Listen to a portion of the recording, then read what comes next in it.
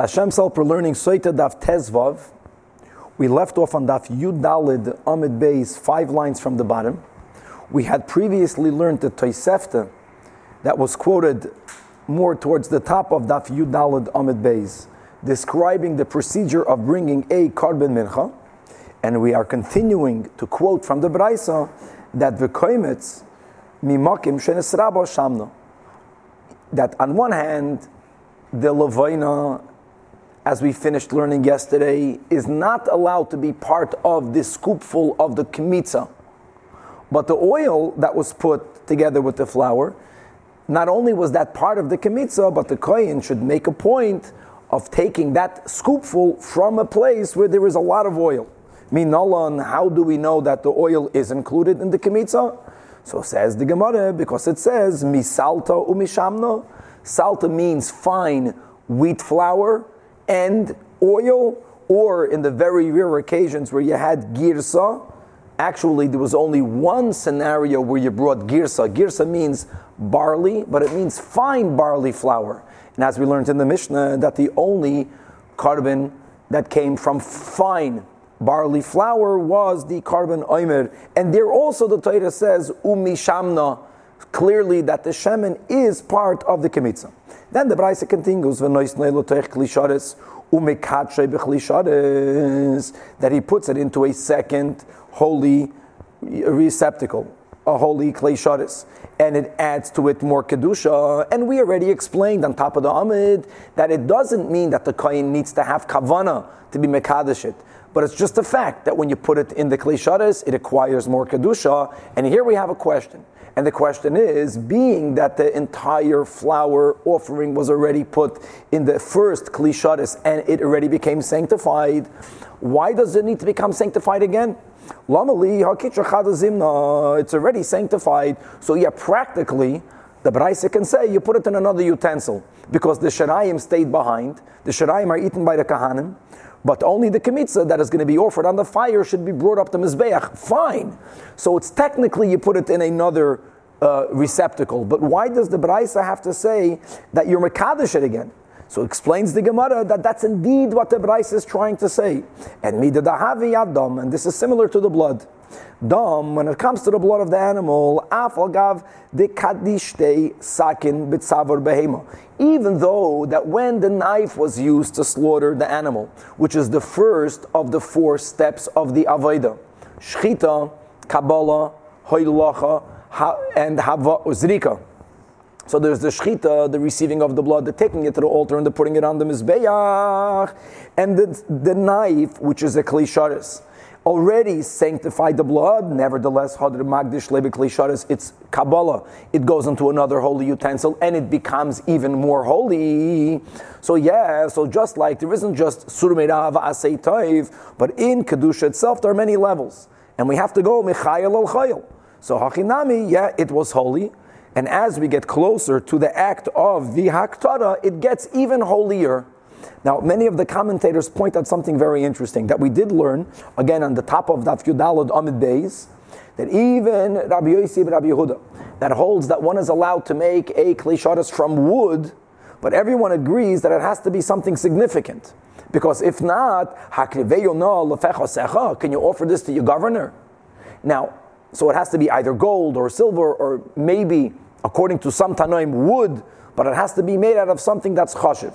The halacha by shchita is, even though today the knives that we use are made out of metal, but anything is kosher to shecht an animal. And even b'lashon chazal, bekruma shalkana, even a thin reed. Now a thin reed is not something important. So now that the Gemara is telling us that the knife of shchita is considered the klei sharis, and it's mekadesh, whatever it gets in touch with, well, how can it be a klei sharis when it's not something substantial? So the point is, that's taka why the blood doesn't become fully sanctified. As far as a knife of shchita is concerned, a reed is good enough, but it's not something chashiv. So therefore, sure, the receptacle isn't only the Kabbalah just to receive it technically, but the klei sharis of the Kabbalah for sure adds to it more kedusha, because this is the first proper keli. So the bottom line is that there are steps in kedusha. And just like it is by shchita, the same thing it is by the korban mincha. Because by mincha, the mincha has to be like the shechita. By a mincha, we also had the same 4 steps, which were the kemitza, which is in the place of the shechita. Then you have putting it in the second kli sharis, which is the whole point that we're discussing over here, that adds to it more kedusha. Then there is the hagasha, which is that we have to bring it and actually touch it to the corner of the mizbeach. And then you have the haktara, which is in the place of zirika. Continues the Gemara according to Tosefta, umalakit es levinosav and loisna al gabav, even though the levina was not part of the scoopful. But after you had the kemitza in the second kli sharis, just to rectify what I said yesterday, you take all of the incense, all of the frankincense, all of the levina, and you put it on top of the kemitza, because it says, ve'eis kol halavina asher ala mincha, that all of the levina that was with the mincha has to be offered up to Hashem. So going back to yesterday, someone asked regarding the dimensions of the azara. So this is a clear Mishnayos and Midas. So the Makaim of the Har Habayis was 500 amma on 500 amma. There is a machlekes tanoim as to whether the area of the temple was placed in its center or not. It was not. It was a little bit off center. The place of the Azara is 187 ammas from the east-west direction. And from the north-south, which was the question that Shlema asked, it's 135 ammas. That's why everything makes sense, because the Mizbeach, we said, takes up 32 ammas. And the ram takes up 32 ammas, and there also there's a machlekes rishonim. According to the Rambam, only if you measured the ramp area that the kohen walked on top, that took up 32 ammas, like we said. But the straight line on the ground, according to the Rambam, only took up 30 ammas. According to Rashi, no, like we said, that the ramp on the ground took up 32 ammas, and when it went up, because of the incline, you need more space, it took up 32 point some ammas. And we just also spoke out that there is a Tana that holds that the entire Mizbeach was towards the south. So there was a lot of space there because you had the whole 32 ammas of the Mizbeach, plus you had the 32 ammas of the ramp, plus you needed more space to the south of the ramp.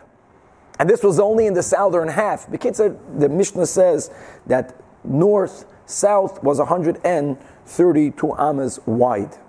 Back in the Gemara, in the bottom of Daf Yudalad Amid Beis. Umaleyu tezvav umaktira b'chlei sharis, and the kohen walks up and he offers it in the chlei sharis. So let's read the Gemara first the way we have it written. Asks the Gemara b'chlei sharis maktilei. Do you put the chlei sharis itself in the fire? Elaima, explain. Ma'aleo b'chlei sharis lahaktira. You bring it up in the second holy utensil. But actually, once you get there, you pour it out from the second utensil and you pour it on top of the fire. Rashi is troubled with the question, what was the Havamina? Why was the Gemara understanding that the Braisa is implying that you throw the Kli Sharis itself in the fire? I mean, the answer is so obvious. What's the Havamina? So Rashi really explains that the question of the Gemara is, how can the Braisa say that you bring it up and you throw it in the fire when we skipped a step? What step was skipped? Everything that is offered on the Mizbeach, as we'll see in a moment, has to be salted with salt. So why didn't the Braisa mention the salt? To which the Gemara answers, that's exactly what it means. You bring it up in order to put it in the fire. But the Braisa is not yet mentioning the actual putting it in the fire, because before that, we keep on reading, first you have to salt it, and only then, al gabe ho'ishim, do you put it in the fires? As it says, v'chol karban min chascha, that all of our karbanis, and specifically here we're speaking about the karban mincha, b'melach timlach, should be salted with salt, v'goymer. Continues the Tosefta. Karav ha'koimetz, after the koimetz was offered to Hashem, then all of the leftovers are eaten by the Kahanim. By the way, we learn in Masechta Menachos that there was an exception to that the Karbanos Menachos brought by the Kahanim are fully burnt in the fire, and there is no Shirayim to their Karbanos.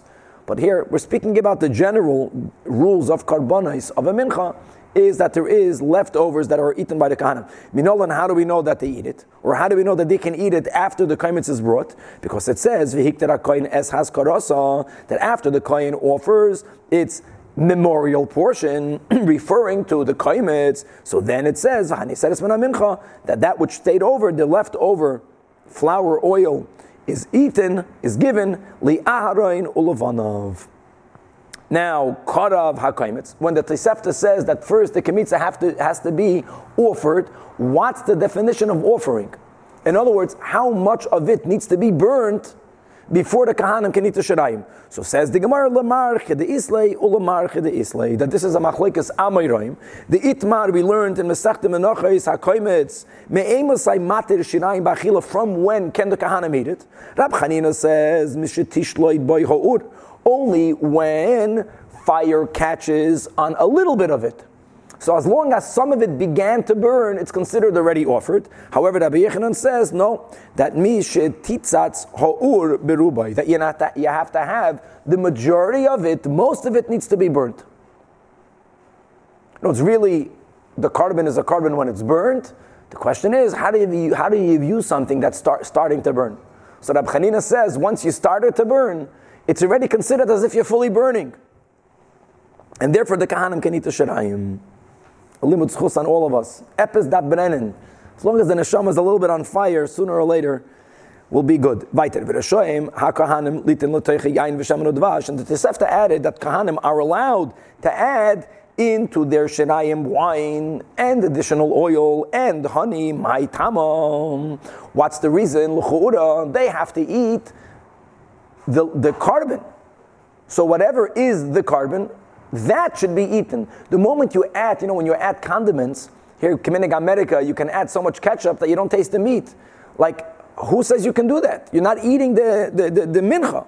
So Amar Kra, so says the Gemara, since it says in Parshas Koirach, right after the rebellion of Koirach, there the Torah describes all of the Chav Daled Matnas Kuhuna, and there the Torah writes Va'ani hinini nasati l'cha es mishmeres terumoisei, etc., etc.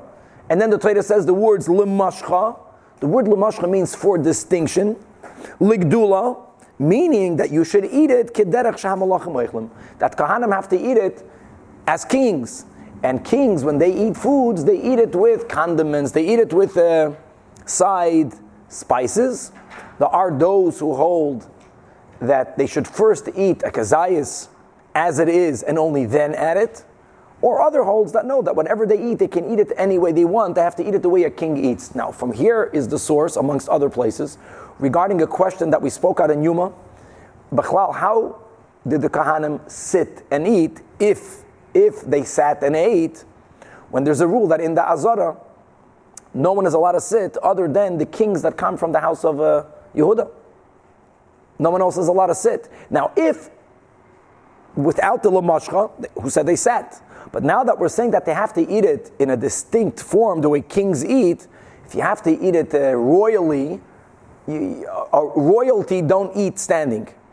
So many people hold that the reason why indeed they are allowed to sit, that's the sheet of Tosfos, is because the Torah said that the gifts are given to them limashcha. So part of limashcha doesn't only mean add oil or add wine or add any condiment that you enjoy eating it with. Add pepper if you want. It also means you're allowed to eat it sitting down.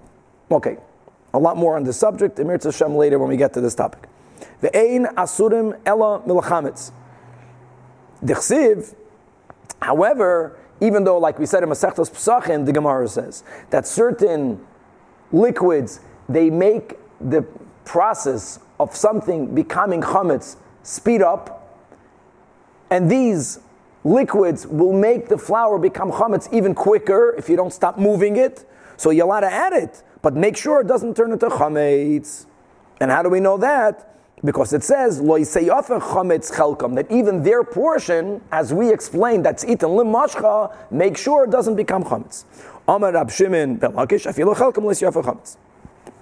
Kol hamanachos, we learned in the Mishnah started to contrast how the Minchas Soita is different from all the other Menachas, and Daf Yud Dalet. And when we learned the Mishnah yesterday, we spoke out the question the Gemara is going to ask.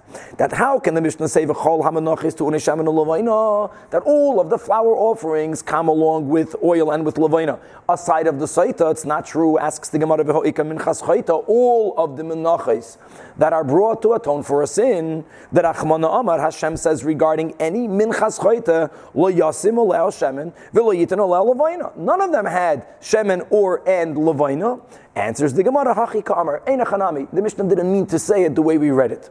What the Mishnah meant to say was we're going down from the majority of cases where a mincha comes with many rules, and they always have to be, higher quality flour and with shemen and with levaina, etc. And then it begins to show you that there are a few exceptions, but the greatest exception will be the Soita. Hachi Ka'amar, Kol HaMenachos, they need to have shemen or levaina. All of the menachos have to come dafka from chitin, from wheat flour. All of the menachos have to come not only from wheat flour, but they have to be soilless. They have to be fine flour. In other words, they're not allowed to be whole wheat, but they have to be sifted many times for us to take out any substance that's not pure flour. However, minchas choita, not only of a soita, a mincha of a sinner, there's one rule less. Even though true, none of the mincha of a soita, of a choita needs shemen or levaina, nevertheless, it still can only be brought from wheat flour and uba soilus, and that itself has to be fine. Minchas oimer is one step down. Even though there it's not brought from wheat, it's brought from barley, nevertheless, tu'una, shemen, ulevaina, still it needs shemen or levaina. And uba'a geres, like we had that word in the beginning of today's shir megirsa, that even though it's going to be barley, it has to be fine barley flour. It has to be sifted. But vizu barasaita eina tu'una, not shemen and levaina. Not only that, it doesn't come from chitim, it comes from soidim. And not only that, by the soita dafka uba'a kemach, it's going to be coarse flour. Tanya Amar Rab Shimon. Bedinu shetei minchas choita tu'una shemen u'levaina. That logically one can argue, how can it be that any sinner who brings a mincha for a chatas doesn't bring it with oil and levaina? L'chu'ura, logic dictates that they should have to bring it with shemen and levaina. Why? Because there's a rule, shelo yehei choita niskar. We don't want that a sinner should profit. That person sinned, so their carbon is going to be cheaper. So the counter to that is, umipnei ma eina tu'una, shelo yehei karbanai muhudar. We don't want for their carbon to be beautified. In other words, yes, because the person sinned, we want them to lose. Now, if a person is living only in the physical world, how do you look at things? Is it more valuable? Is it less valuable? More valuable is better. So here you can argue, let them pay more money. But the whole point of a carbon is that person is getting closer to Hashem. Once you look at the ruchniistic part of the carbon, adarabah, because the person sinned, we don't want them to benefit to get a beautiful carbon. So they're losing by getting a less beautiful carbon. And it continues the Braisa, Rab Shimon, that obedinhu shetehei chatos chelev tu'una nesachim. And again, chatas chelav, we had this many times. The example that we have throughout Chazal of a carbon chatas will be chatas chelav. In those days, unlike today, especially us Ashkenazim, we don't eat the back part of the animal.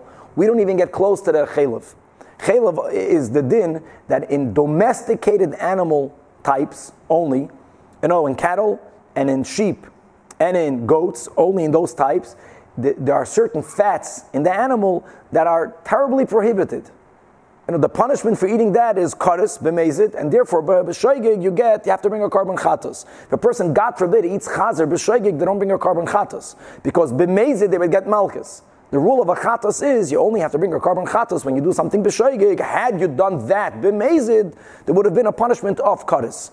Being that then people had their own animals and they shechted it, and people needed to know how to make nikur, and that's something that if you don't know what you're doing, you, God forbid, will leave some chelev in the eatable parts of the animal. So it was relatively common that people accidentally ate chelev. So the typical example of a carbon chatos was chatos chelev. Now, the din is that karbanos in the midbar, a carbon was a carbon. but it came with nothing together with it. From when we entered Eretz Yisrael, Kisavaya La'aretz, Hashem added the mitzvah that aside of the karbanis, most of the karbanis have to come with nisachim. Nisachim means that you add to the animal itself flour, oil, and wine. So achatos doesn't come with nisachim. And here also Rab Shimon says the same logic. That logic would have dictated that it should have to come with nisachim. The owner has to bring the animal together with oil, together with flour, together with wine. Why should we don't want for someone who sins to benefit by having to spend less money. The same logic. We're not looking at the financial aspect of the animal. Fakert, a person sinned. Let them not benefit bringing a beautiful carbon. At least let their carbon be inferior to reflect the inferiority of the fact that the person sinned. Unlike other karbanis, like a oila, like a shlamim, that doesn't necessarily come from sin. They come because the person is donating a carbon.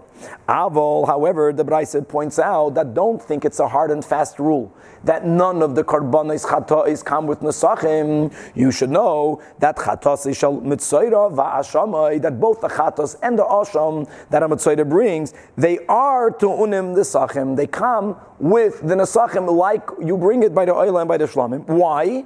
Says Rab Shimon, we don't want to chayta niskar. Why should that person have a beautiful carbon? The answer is because that animal is not coming for a sin. Lefisha ein b'ayim al chait. So asks the Gemara, how can you say that a mitzayra, and therefore the karbanis of the mitzayra, is not connected to sin? Who knows why a person becomes a mitzayra? So we have the moitzi sheimra, the known, but really we're quoting here Gemara in Erechin that it was said in the name of Rabbi Yonasan, al shiva devarim the goyim boyim. That there are 7 sins that can cause the person to develop this sort of leprosy. And that is Lashon Hara, Shvichas Damim, it's for speaking negatively, true or not true. It's, God forbid, for murder, or things connected to murder. It's for taking an oath in vain. Then it is for acts of adultery, for arrogance, for theft, and for stinginess. And all of these attributes are sinful. So how can you say it doesn't come for a sin? Answers the Gemara Hassam. Over there, minige hudi ichaperle, gavaldik. Yeah, the person sinned, and the person became a leper. But the shame, the pain, the humiliation of being a mitzayra, that already brought the kapara. So the fact that after the person is healed from the tzaras, and now on top of that Hashem is telling us to bring karbanos, the carbon is not for the sin anymore. Is kimaisi carbon is only liishtiruye bakachim udekamaisi. A mitzayra, even after she becomes pure, they're not allowed to eat kachim yet. They are from the categories of people that are called michusir kippurim, which only means that you can only eat kachim after you bring the karbanos. So they are bringing the karbanis only to allow them from then on to go inside the Machna Shechina, from then on to be allowed to partake of other kachim. In other words, they are good. They're going from good to better, and that's why the chatas and the asham of the mitzayra comes with nesachim. And the Gemara continues, going back to Rab Shimon. Elamiyata asks the Gemara, chatas nazir, you're telling me that any chatas that doesn't come for sin should come and comes with nesachim. So why is it that the nazir's chatas, as we just learned extensively in Masechtas Nazir, that at the end of a proper term, you have to bring 3 karbanis, by the oila, and a chatos, and a shlamim. So they're also tehei, tuhuna nesachim, that he should have to bring the chatos with nesachim, because it doesn't come on a sin, and a nazir does not bring nesachim with the chatos. Why not? Answers the Gemara, Savarlot, must be that Rab Shimon holds like the Tana Rabbi Elazar HaKapor. And Rabbi Elazar HaKapor says, the Amar Nazir Nama Choytuhu. A Nazir is a sinner because he's abstaining, period. And abstinence is sinful. And that's why he doesn't bring Nesachim. Just to point out that Al Pi Chasidus, and there's a beautiful Maimarim beginning with the Alter Rebbe that explains that why Taka was it that in the Midbar there wasn't Nesachim. Why was the mitzvah of bringing the sacham with the karbanis introduced only kisavaya la'aretz? So the Alter Rebbe explains that every mitzvah, or the mitzvahs in general, have two parts. There is the part that's called ratzui, a part that expresses our desire to go up, and then there is the part that shuv, that brings godliness into the world.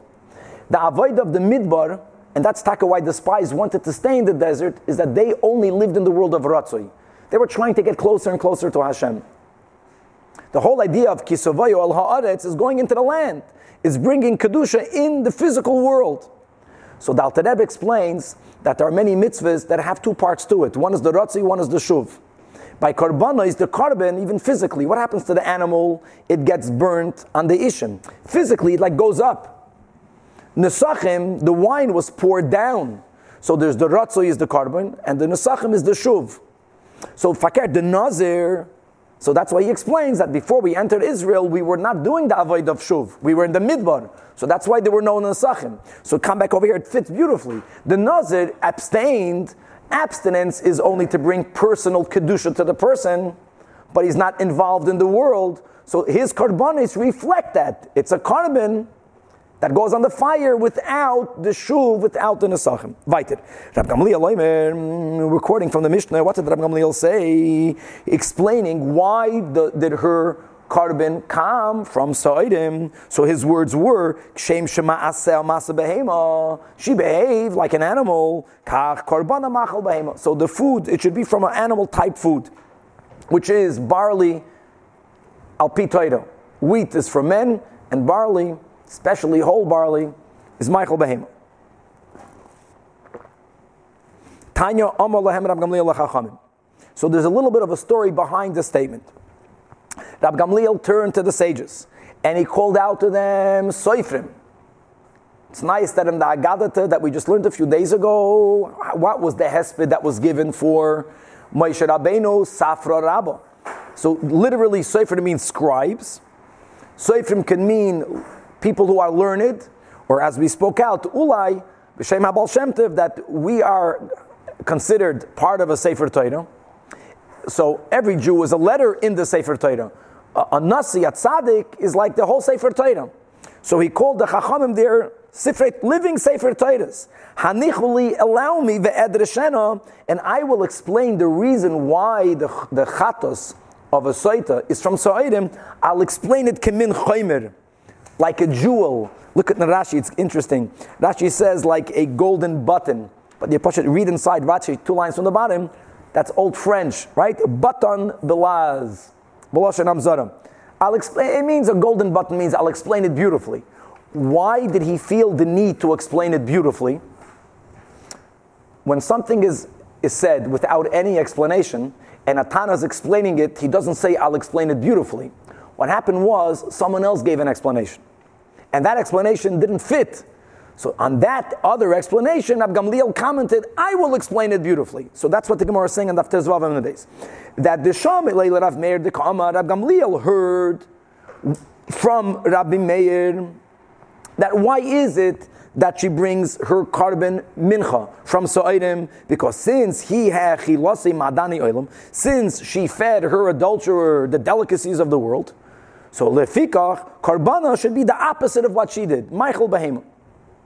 That was how Rav Meir explained it. And that explanation was not accepted by Rab Gamliel, because he said, Hotinach, es is good, it's appropriate when this woman is wealthy. So there, if she made a meal for her noyef, she made a madani oilam. But if she's poor, ma'ikal amemer, she couldn't afford to bring madani oilam. It's a lot deeper than it sounds.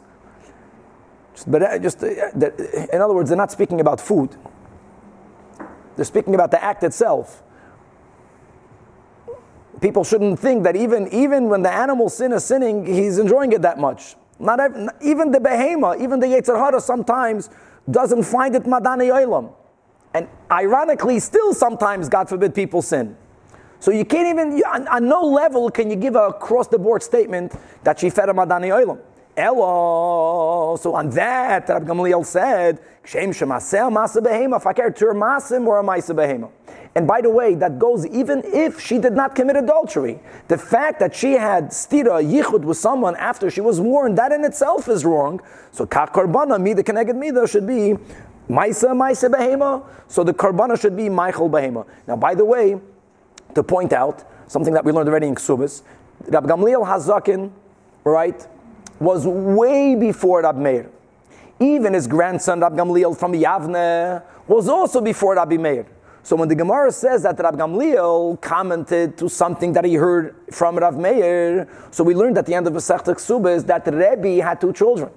Right, Ashkafta the Rebbe. And what did Rebbe say? That Afal Pisha Shimon b'ni Chacham, Gamliel b'ni Nasi.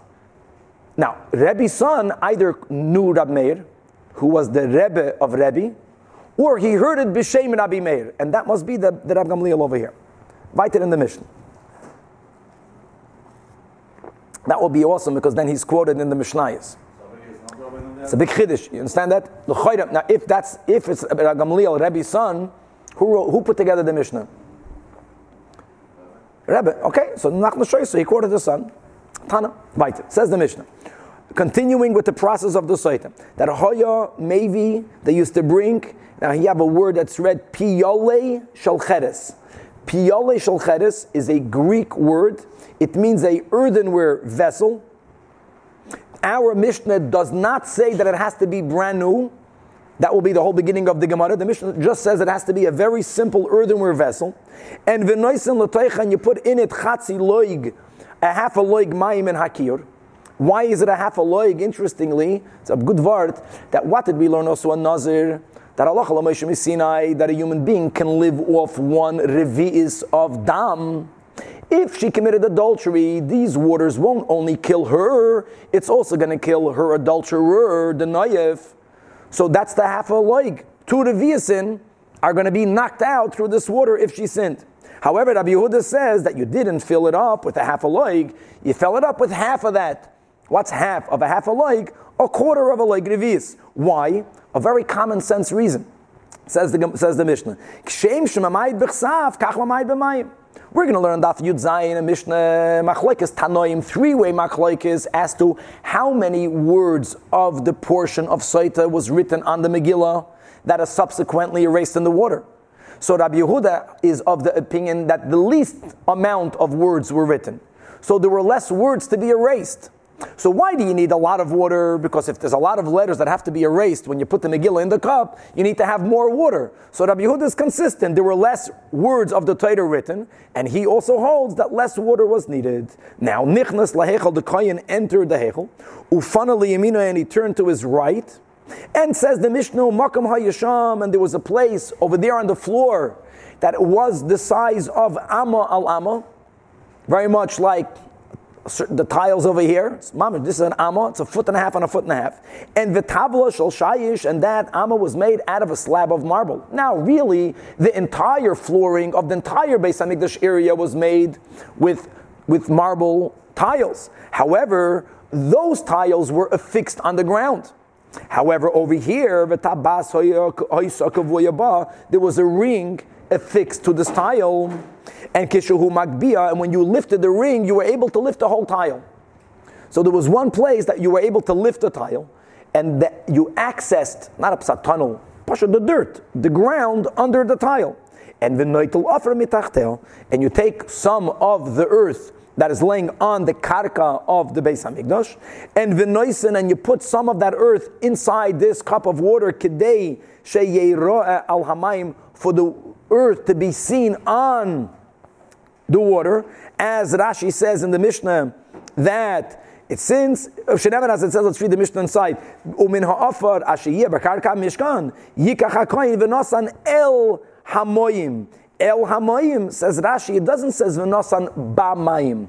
Put it in the water. It says put it on the water. So it has to remain floating on top of the water.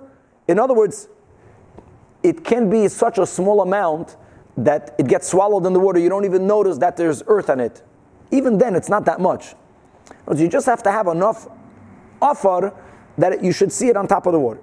Now, our Mishnah again only mentioned the need of using a piyole shel cheres, but the Mishnah did not speak about it being brand new. However, quotes the Gemara another Tana that we learned that piyole shel cheres chadasha, that Rabbi Shmuel has another requirement that it has to be brand new.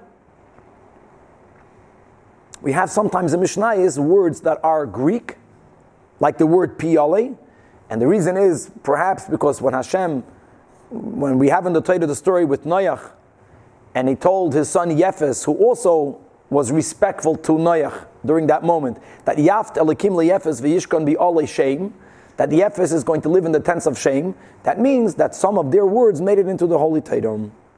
Piyoli. So my time that Rabbi Shmuel, where does he take the Chadasha?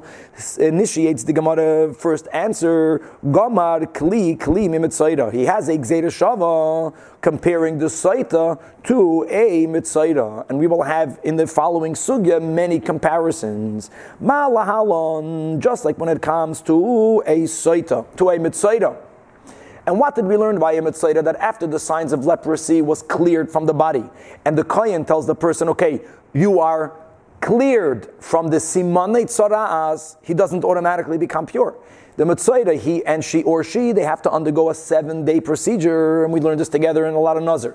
On the first day of that 7 days, they have to shave all of the hair of their body, and then they take 2 birds, and they take 8 eres, cedar wood, and they take a piece of wool that was dyed in a certain red dye, whether it comes from blood of a worm, let's just call it the shni toila'as, and they take a certain grass called the ezoiv. So they had 4 items, 2 living birds, 8 eres, shni toila'as, and the ezoiv, and the kohen took mayim, chayim, spring water, and he put it in a klei cheres, and he shechted 1 bird, and the blood had to go into that water in the klei cheres.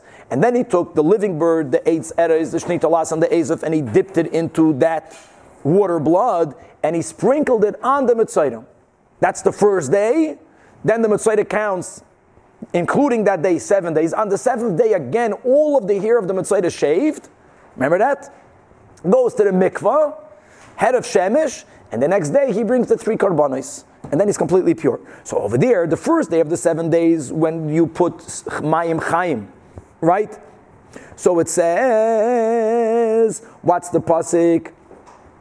So malan cheres chadasha, that the earthen utensil has to be brand new. How do we know that? We'll see in a moment. Afkan, the Torah uses the words kli cheres. The Torah here by Soita uses the words kli chades. So we compare kli cheres to each other, just like by the mitzvah it has to be brand new. Here also it has to be brand new. Right there, Rashi quotes the pasuk. It says, "V'shachad es hatzipor ha'echos el kli cheres." That's by mitzvah. And here by the Soita, we keep on quoting the pasuk. V'lakach hakayin mayim kadoshim b'chli cheres. Asks the Gemara. One second.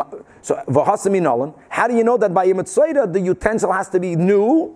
Because since it says v'shachad es hatzipor ha'echos el kli cheres al mayim chayim.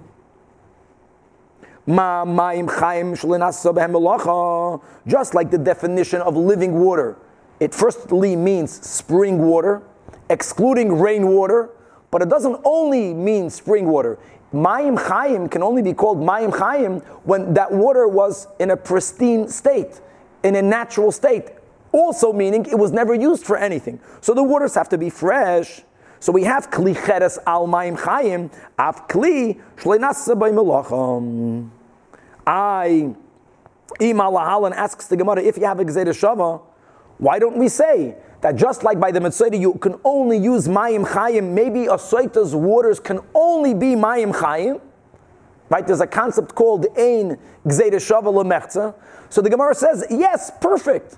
Who makes the Gzeira Shava? Not our Tana. Our Tana never said a new clay, a new piyale. Only Rabbi Yishmael. Rabbi Yishmael holds that a taka has to be mayim chayim. Rabbi Yishmael achinami. Rabbi Yechanan mekiyod. Rabbi Yechanan holds that from where did the waters of the basin that was used by the Kahanim to wash their hands and their feet before the Avodah, where did those waters come from? So Rabbi Yechanan says that Rabbi Yishmael holds may mayan. It can only come from natural spring waters, which is called mayim chayim. Now, the waters of the Saita came from the Kiyar. The Kiyar, according to Rabbi Yishmael, can only come from Mayim Chayim. So, Eino Chanami, it's like a Mayim Chayim. Now, by the way, the Chachamim hold that the waters in the Kiyar can come from Mishar Meimai Sein. They can also come from other waters. But Rabbi Yishmael works. Asks the Gemara, no, not so quick. Ikala Mifrach, why don't I ask, if you're making a Gzeira Shava, And again, there's a rule in Gzeira Shavala Mechza. Why don't we say Ma'ala Mitzayra Shekain Ton Eitz Erez Ve'ezoiv Ushni Toilas? You have to have other ingredients. So why would we not hold that we need those ingredients also by the Soita? Interestingly, the Gemara doesn't ask on the birds. Because since those birds were not used in an avodah of the Mizbeach, you can't bring chulun ba'azara. Perhaps. Answers the Gemara, comes along Rabbah, the way we'll understand the Gemara. Rabbah accepts this to be a refutation. There cannot be a Gzeira Shava. So back to the question, from where did Rabbi Yishmael know that the earthenware utensil that's used by a soita, why does it have to be brand new? So Amar Kra, since the Torah says the words by the soita, bichli chores. Interesting, the Gemara is changing the sin and a samach, because in the Chumash it's written chores mitasin, which means kli sho'amarti locha kvar. Let's read the Rashi, mamish to the left side. Amar Rabam bichli, the keli that I already spoke to you about. Hachi mashman Rabam. This is how Rabba understands it. Mi the like siv, since it doesn't say v'lakach kli cheres, that the kohen takes a kli cheres and v'nosan boi mayim. What does the Torah say? The Torah says v'lakach hakohen mayim kedoshim bichli cheres. In other words, the order is inverted. The better way should have been writing it the way Rabbah understands. What does it say? Viksiv bikli cheres, in the known kli cheres, mashma, it implies shekfar huskar kli ze b'makom acher, that Hashem is telling you, use the utensil that I already spoke about. Now, which utensil did Hashem already speak about? Also by the Mitzayra. In other words, according to Rabbah, you learn the din of a new keli from the Mitzayra, but not through a Gzeira Shava, but by an inversion of the Seder HaPasik, which implies that the Torah is telling you that in the keli that I already mentioned to you, which is the same type of keli by the Mitzayra. Back inside the Gemara. Now, says Rava, okay, now that we explained Rabbi Yishmael, our Tana doesn't hold it has to be brand new. Our Tana holds it can be any keli, even if it's not brand new. However, says Rava, even our Tana, when can you use even a used kli cheres, even a used piyale shel cheres, only if it's not blackened from, when you singe it on fire, when you cook things in a kli cheres, it becomes blackened. Once it becomes so overused that it's fashvartzt, avol nis'ak mupanov, then it's already psulim. Why? My tamaduma yadamayim. After all, the Torah says you put waters in the keli. It has to be similar to the water. Ma mayim shelo nishtanu. Just like waters are not kosher if they change their colors. And by the way, these are halachas that we have today also by Natilas Yadayim. There's a certain point where if waters become tainted because of a foreign substance, then those waters are not kosher. Av kli shelo nistanu. And on this asks Rava, nis'akmu, if the keli became blackened. Because let's say people used it previously to cook something on fire with it. So the fire singed the keli. And now, the Kahanim took those kelim and they put it back in a kiln. And v'nislabnu, and it became whitened, mahu. And this is a very general question that we have throughout Shas. The concept of kiven shehitche hitche, or kiven the hadar hadar. Mao, mi omrin, do we say kiven the itchu itchu? Since there was a point in time when this keli was no longer valid, so it's not valid now. The big chiddush here, because normally, let's give an example. When it comes to tuma, or when you put something in a kiln by other dinei Torah, sometimes we consider it as if you have a brand new keli coming out, because you put it back in the same source that made it initially. Here we're suggesting that if you hold of the logic that once something was rejected, it's a reject, even if you put it back in a kiln, there's no way back. Or perhaps, given the hadur, it returned to its original whiteness. So hadur, maybe it returned to its original state of kashrus.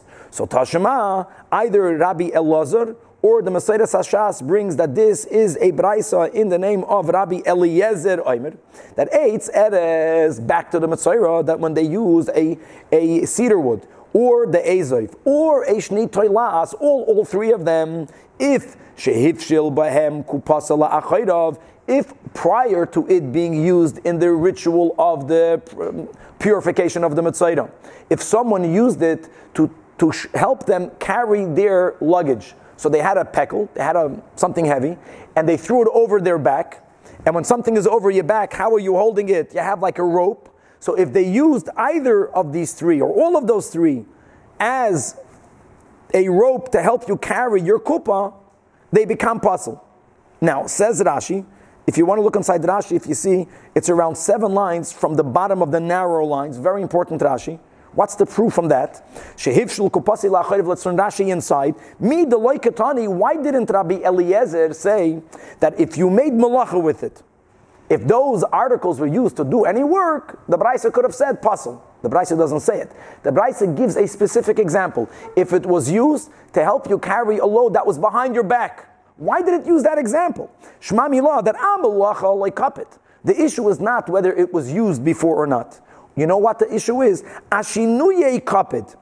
When you have a rope that I'm holding in the front of me and my pekel is in the back of me, that means that the rope takes a bent form. So it's changed from its original form. That is the issue.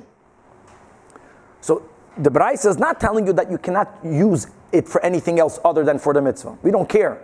We don't want it to have its original form changed. Now all of these strings, even if they change their original form, so naturally the cedar would go straight. But if I took a little piece of cedar wood and I connected it to my pekel, to my luggage, now it's bent. I can rebend it. Nevertheless, the Braisa across the board says puzzle. So that should be a raya that once something changed its form, even if it can come back, even the words here, even the itchu. So the Gemara says it's not a proof. Let's read it. You can rebend it back, so that proves that even though you can bring it back, it's not good. Answers the Gemara nish. Hasam over there, you know why the Braisa says across the board they're not good? Because the iklufe, because they peel. In other words, there they mamish changed, and you cannot bring it back. But when it comes to this piyale, maybe you are able to use it once it came back to its original state. And the Gemara leaves this question here open-ended. Let's go weiter in the Gemara. So we're quoting the Mishnah. The Mishnah says, Nichnas lahechel upanu liyaminai, that he went into the heichel and he turned to his right. My taima, why did he turn to his right? You know why he turned to his right? Because the marble slate that was removable was to his right. Slab. The question is, why, when we built the Beis HaMikdash, did we put that slab to the right? Why not to the left? So the Amar Mad, because we learned, and we'll learn this many times together with Hashem's help, that called Pinoi Sha'ato Paina, every time you take a turn, Lo Yu Elo Derech Yamin, you should always turn to your right. You have no idea how practical and how many halachas we have today that are also based on this principle. Let's begin. Neiros Chanukah. Neiros Chanukah, we paskin mahadrin min mahadrin, right? And like Beis Hillel, which means every day we're adding another candle. Now, what's the Seder? The Seder is, by us, is that, let's say, the first night you light it all the way to the right of the menorah. To the right. The second night, you're going to put 2 candles. But which one do you light first? Not the one all the way to the right. You're going to light the new one. So when you're going from the new one to the other one, which way are you going towards? Going towards the right. That's because of this. There's a machlokes on that, but we paskin that's the way we do it. Because kol pina sha'ata paina. Another example, if a person is called up to an aliyah in the Torah. It doesn't really answer the question why we're doing it that way. Just saying it's a rule. Very good. In other words, chesed has to take precedent over gevura. That will be the real reason behind it. But let's go. If a person is called for an aliyah today, now, firstly, when it comes to a sefer Torah, because of kavod HaTorah and because of tircha de tzibura, if the quickest way to the bima is not towards the right, we say go the quickest way to the bima. But if a person will be in a position that either going to the right or to the left is all the same, we always go to the right. When the Sefer Torah is taken out of the Aron Kodesh and brought to the bima, they always go to the right. And then when the person who made Hagber, Galila, by us Hagber, when they take it back, they go then towards the right. The Rebbe, we saw him davening by Boy V'Shalim on the Friday night. So we, here in this part of the world, everyone faces towards Yerushalayim. But that means here in America, we're facing towards the east, towards Yerushalayim. But when we say that part of L'Chodoidi, we face towards sunset, parenthetically, when I lived in Hong Kong, that was the whole question. There we daven to begin with towards the west. Do you turn around? But here for sure we turn around towards the setting of the sun. So how do you turn around? So the Rebbe always, let's say, if I would be facing this way, you have to know what the right means. Which way is to the right? Going to the left. So I'm telling you right now that the left turn makes the smallest circle. It's the right turn. The Rebbe would turn. No, it's push it here. It's hard to. I don't want to stand up. But here the Aron Kodesh is right behind me. So if I would be facing the Aron Kodesh, I would go like this. Counterclockwise. I would turn counterclockwise. Very good. And going to the right. In other words, you can argue. It's because that's called the right. Which way do you turn? You do by challah. 1 second. You got that? I don't know if it's going to come out on the. No, I'm going this way. Turning this way is called, and both ways. Did ever turn this way, and then he turned back facing the front. That's called to the right. More than that, even though that we in Lashon Kodesh we write from the right to the left, but every letter, think about how a letter is written in the Sefer Torah. Left to right.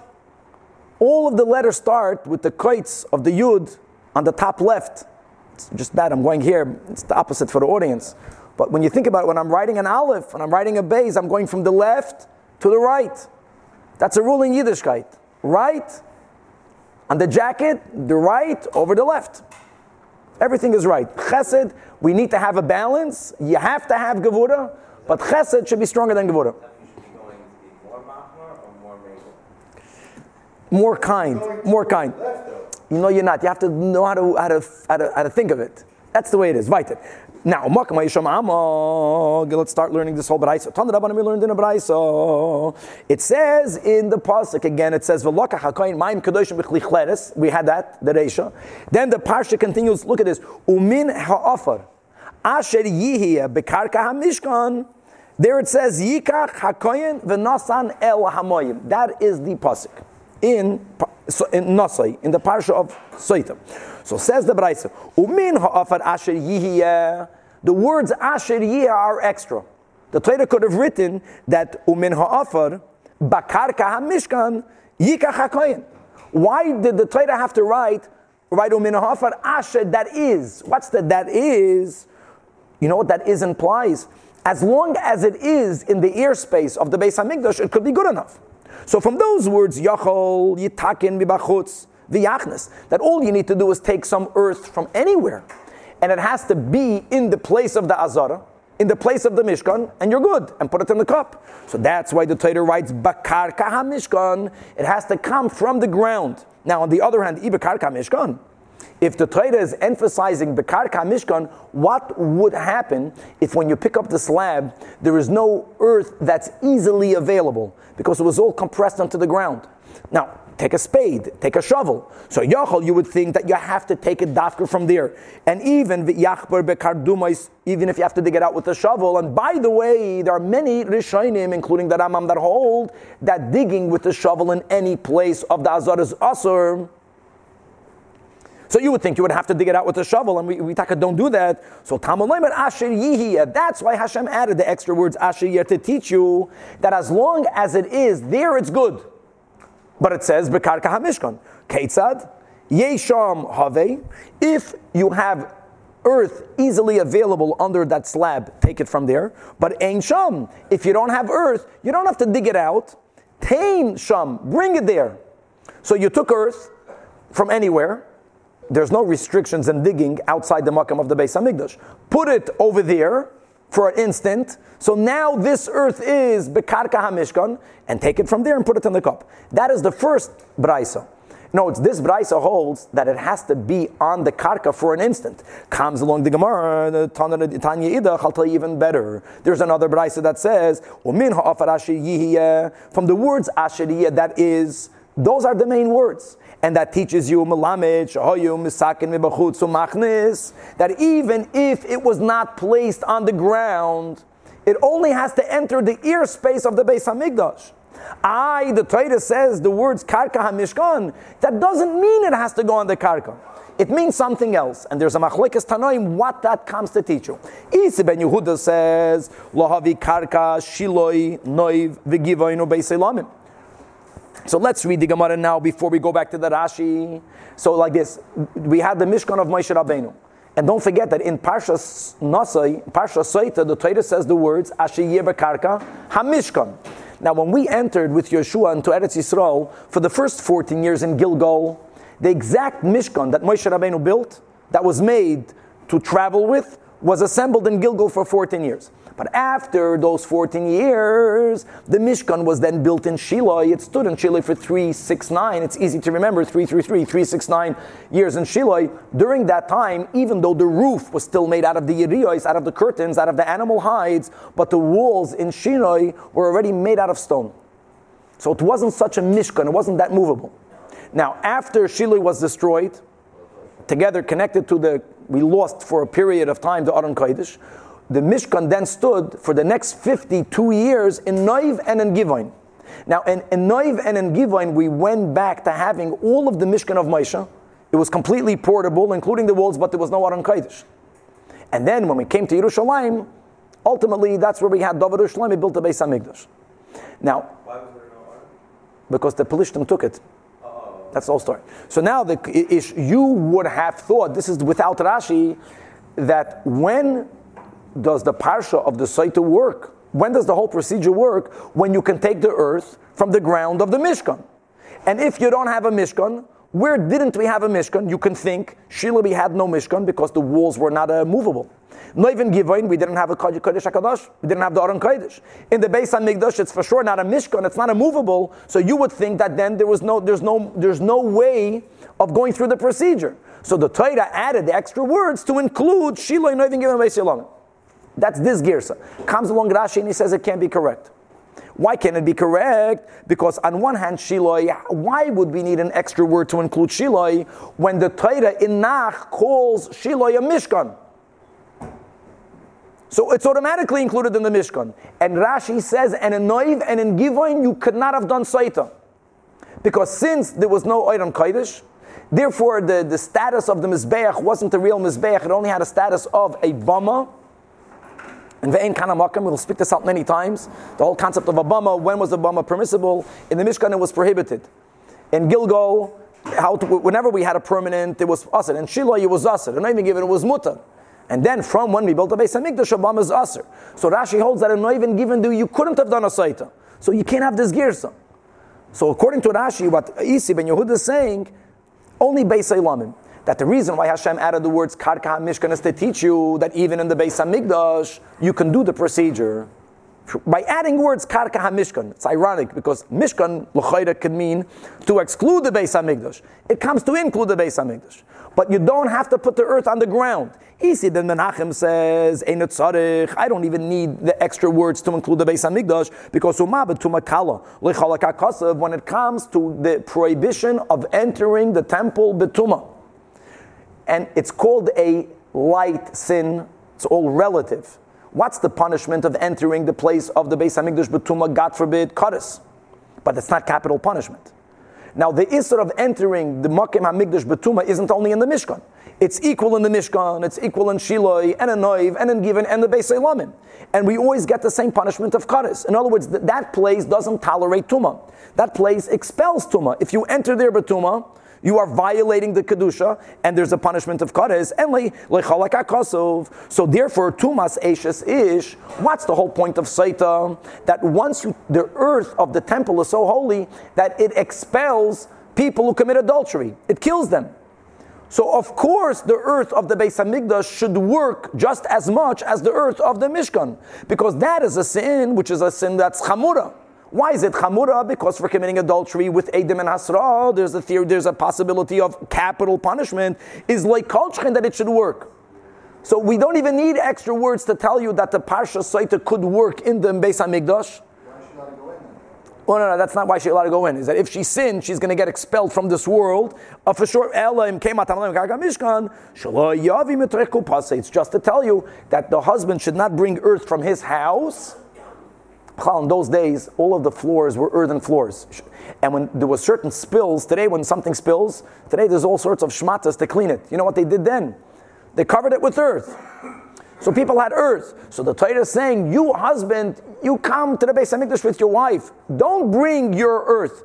It should come from here. But according to the second Braisa, it does not need to actually come from the physical Karka HaMishkan, and we'll leave off with this Machlokes Tanoim. Emir Tzashem to be continued.